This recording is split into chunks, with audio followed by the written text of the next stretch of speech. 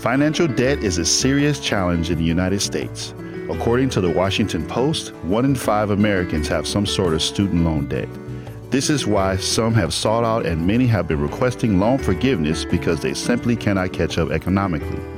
I imagine that those under the financial strain will be relieved that they were forgiven the debt.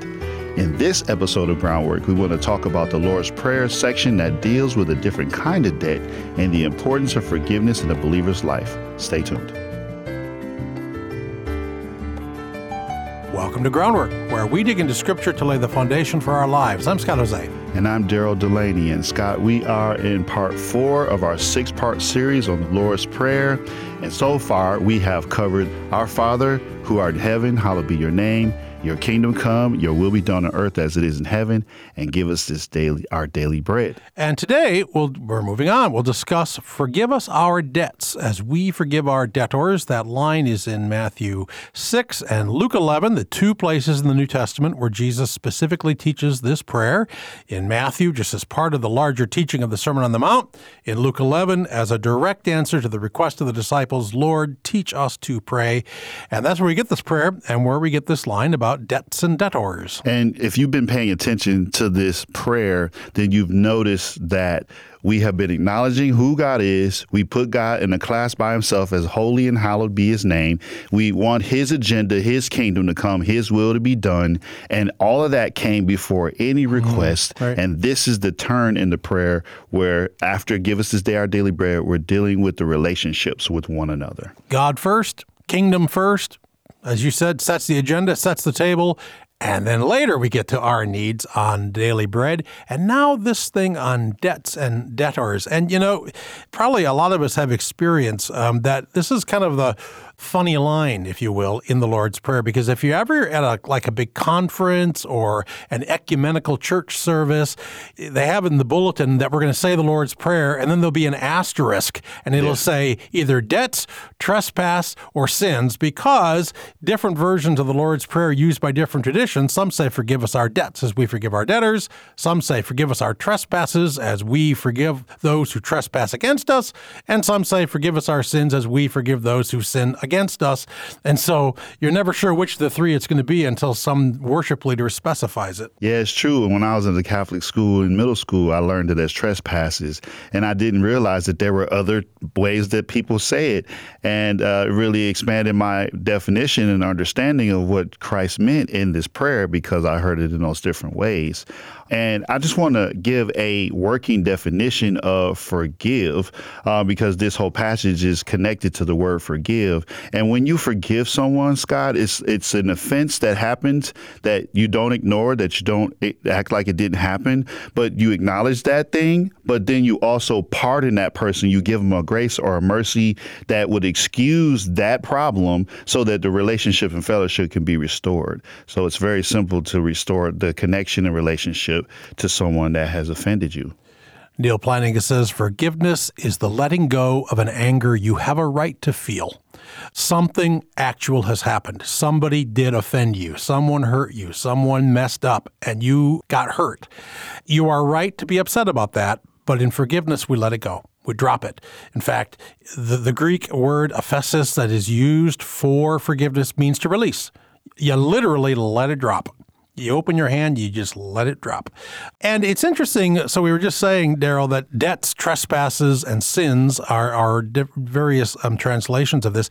The Greek word in Matthew 6 and Luke 11 is quite literally the word usually used for financial debt. So we started the program talking about financial debt. It is literally that. It is literally a financial debt. So I'm in trouble, you loan me $50, I'm in debt. But at some point, even a long, long time ago, debt migrated into a metaphor for spiritual things, right? Sins, trespasses. I mean, metaphorically, that is what debt means. And debt is something that has been owed. Debt is something that cannot be ignored. Debt is something that cannot be overlooked. It has to be addressed. And in financial terms, there are not many people who would excuse them. The government doesn't excuse it if we owe them, or if you have a creditor who's going to call you over, a bill that you have. They're not going to excuse it unless you come to terms with what it is that you have to settle. And so in relationships, it's even more important, Scott. And this is why the greatest commandment is actually tied to the importance of relationships and how they should go. And all right, you mentioned that there aren't too many people in the world willing to just forgive a debt, a financial debt. In fact, Shakespeare's got this, The Merchant of Venice. Shakespeare got an entire play, a main character of which is this person named Shylock, who, if people can't pay him back for the money he loaned them, he literally is willing to extract a pound of flesh. I mean, he literally is willing to dig out of their bodies a pound of flesh and probably kill them, actually. People get very serious where money is concerned in this world, and financial debts are not easily forgiven. But in the spiritual realm, forgiveness isn't easy either. No, it isn't easy. And actually, the financial terms are something that continues to come up because in Romans 6, it says the wages of sin is death. And that's how we even earned our way into the penalty of eternal separation from God that comes from the wages of sin that we have done. And those are the things we need forgiveness for, because the gift of God is eternal life through Christ Jesus our Lord. God has called us to a standard to love him with all our heart, soul, mind, and strength, as Matthew 12 says, and to love neighbors as ourselves. And we need this forgiveness contingency in the prayer to restore relationship and fellowship with not only God, but with one another. Exactly. There's two parts to this petition. And the first part is, as you just said, Darrell, focused on God. So, right, Matthew 12, the great commandment from Deuteronomy, love the Lord your God with all your heart, soul, and mind. First and greatest commandment. Second, like it, love your neighbor as yourself. All the law and the prophets hang on these two commandments, Jesus said in Matthew 12. But we drop the ball. We fall short of the mark. And so we start with God. When we say in the Lord's Prayer, forgive us our debts, we mean our debts to you, O God. We mean the ways we've let you down, O God, the ways we have dethroned you through our own behavior. O Lord, please forgive me for my offenses against you. In all of life, when we sin against somebody else, but every sin is an offense to God. And so that's where we start. When we say, forgive us our debts, we're saying, Lord, I owe you. Forgive me. That's the only way, Scott, that our debt ledger will be balanced. It won't be because we done good deeds over here or because we earned our way of merit over there. It will be because we came to the one true holy God whose name was lifted up earlier in the prayer, and we acknowledge that we have dropped the ball. That is the only way we can receive his forgiveness. And we want to continue talking about this subject of forgiveness, so we want to talk about its implications next, so stay tuned. What does it look like to honor and serve God in your marriage and family? Visit FamilyFire.com to discover how you can better live out your faith in the context of your relationships. At FamilyFire.com, you'll find articles and devotions curated to encourage you to stoke the Holy Spirit's flame in your home. You'll also find an online community that can help you explore what it means to follow the Holy Spirit's lead in your family as a spouse, parent, or even an in-law. Join the community and be encouraged at FamilyFire.com. I'm Scott Jose with Darrell Delaney. You're listening to Groundwork in this fourth program of a six-part series on the Lord's Prayer. And on this program, the specific petition or line in the prayer, forgive us our debts as we forgive our debtors. And Darrell, Neil Plantinga, I remember one time in a theology class at Calvin Seminary, said that the scariest word in the entire Bible is one of the shortest. And it is right here. It's the word as. As. In the Greek, it's also just a short two-letter word. Forgive us our debts as we forgive our debtors. In other words, if we expect God to forgive us, it's because we are willing to forgive others. And if we are not willing to forgive others, why should we expect God to forgive us? Forgive us our debts as we forgive other people. That's scary because that means we need to be forgiving if we expect God to forgive us.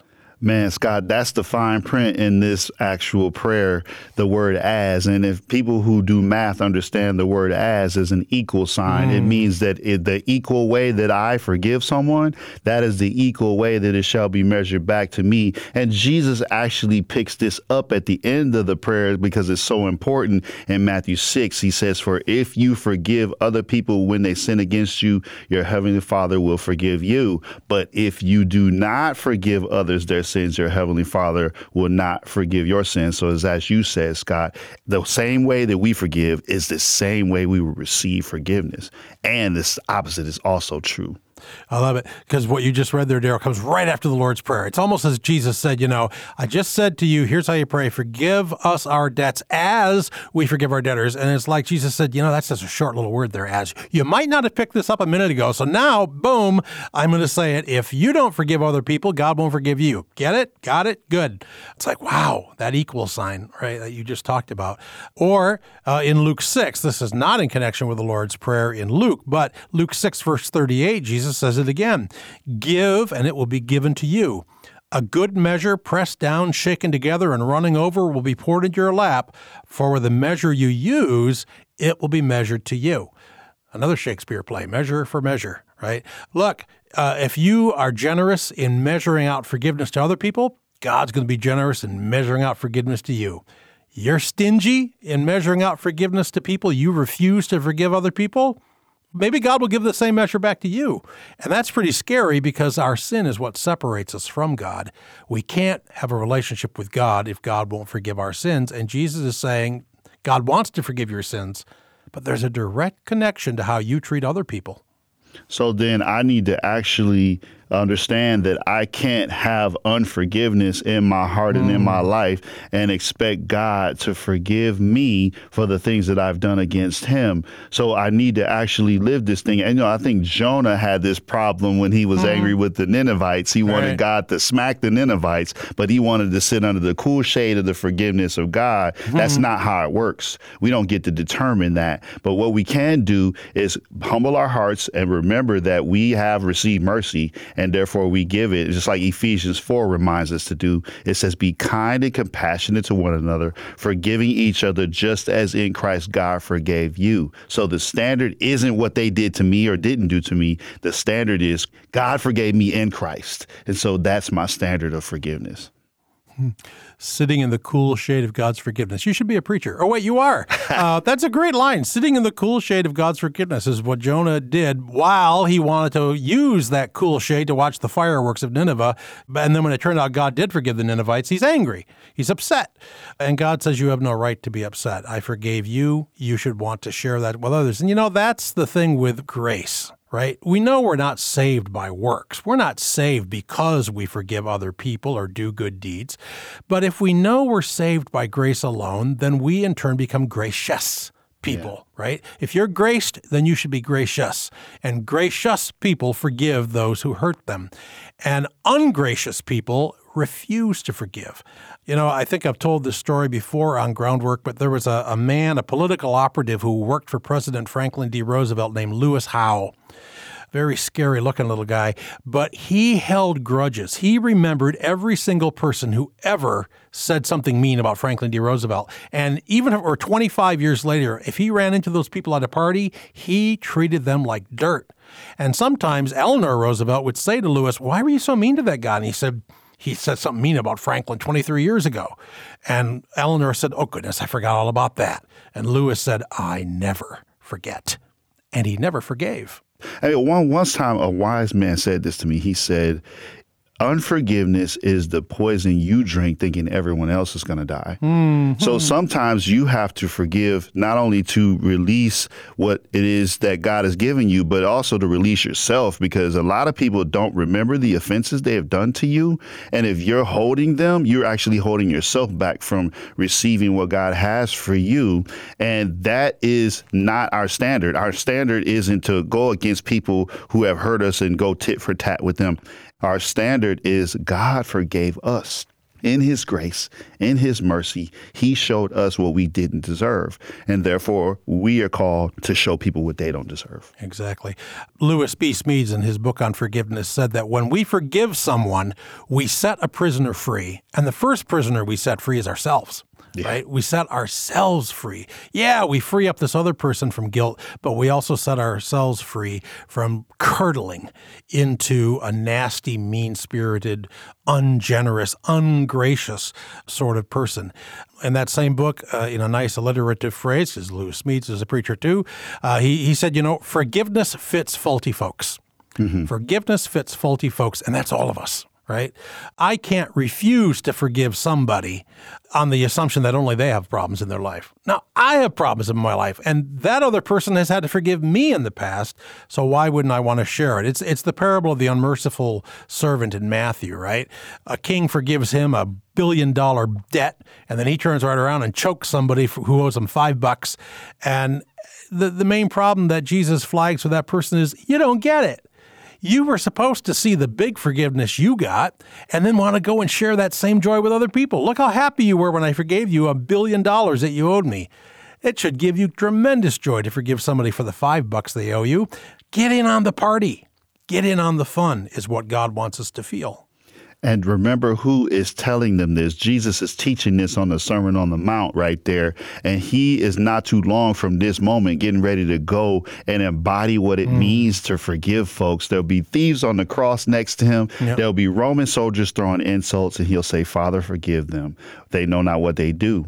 But as we look at forgiveness, what do you do when it's not as simple as it sounds? Well, as we wrap up this episode, we want to talk about how to do that in a practical way. So stay tuned. We're glad you've joined our Groundwork conversation. If you're enjoying today's discussion and want to download or listen again, you can find the audio podcast and transcript for this episode on our website, groundworkonline.com. Want to dig deeper? You can also find episode guides and blogs available to supplement your study. Curious about another episode or series we've mentioned? Search our episode library to find hundreds of conversations about God's Word and what it means for God's people today. Add your voice to our Groundwork conversation by visiting groundworkonline.com. And thank you. Support from listeners like you makes Groundwork possible. You're listening to Groundwork, where we dig into Scripture to lay the foundation for our lives. I'm Scott Jose. And I'm Daryl Delaney. So let's pick up on this forgive us our debts as we forgive our debtors line from the Lord's Prayer and look at some practical applications of this verse. And we want to ultimately talk here, Daryl, about what you mentioned at the end of the previous part of the program, and that is that forgiveness is hard sometimes. And there's lots and lots of things in life that can make forgiveness complicated. So we do want to think about that in a pastoral and realistic way as we wrap up this particular program. But I think the first thing we can start to talk about in terms of forgiveness is it has to begin, forgiveness comes from the inside out. It definitely comes from the inside out. It reminds me of whenever we get on a plane and they give us the safety instructions that a lot of people listen to and some people don't listen to. I'm not sure why. But then what happens is they say, in case there's a loss of cabin pressure, these masks will come out of the ceiling. The idea is to put on your mask first and then help someone else with their mask. And when you receive forgiveness from your Heavenly Father, you're literally doing that. You're putting the mask on first and you're helping to receive and forgive yourself for the mistakes you have made, and you're receiving his mercy that says, I pardon you, so that you can have your head lifted up in knowing that I have loved you even though you've messed up and even when you don't listen. That's one of the prayers that we pray for our children. Thank you, God, for forgiving me and loving me even when I don't listen. And I need that as an adult, not just my kids need it. So being able to forgive yourself and receive the forgiveness God has for you is one of the first steps. I like the airplane oxygen mask image you just used, Daryl. You think, oh, well, if these oxygen masks come down, I got to help my kid first. No, because if you don't put yours on first, you could pass out. And now neither you nor your kid has their mask on. You take the oxygen for yourself first, and now you're in a position to share the oxygen. God forgives you first. God breathes forgiveness on you.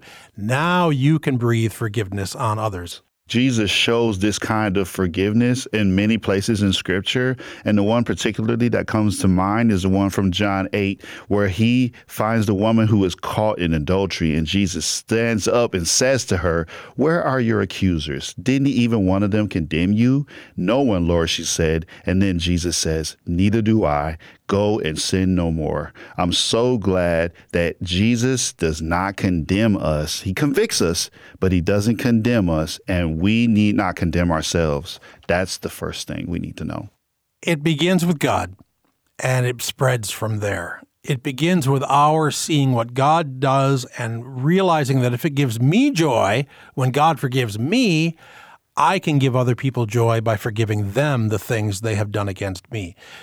But as we said, Daryl, it's not always easy. And we have to understand, secondly, then, forgiveness is a process.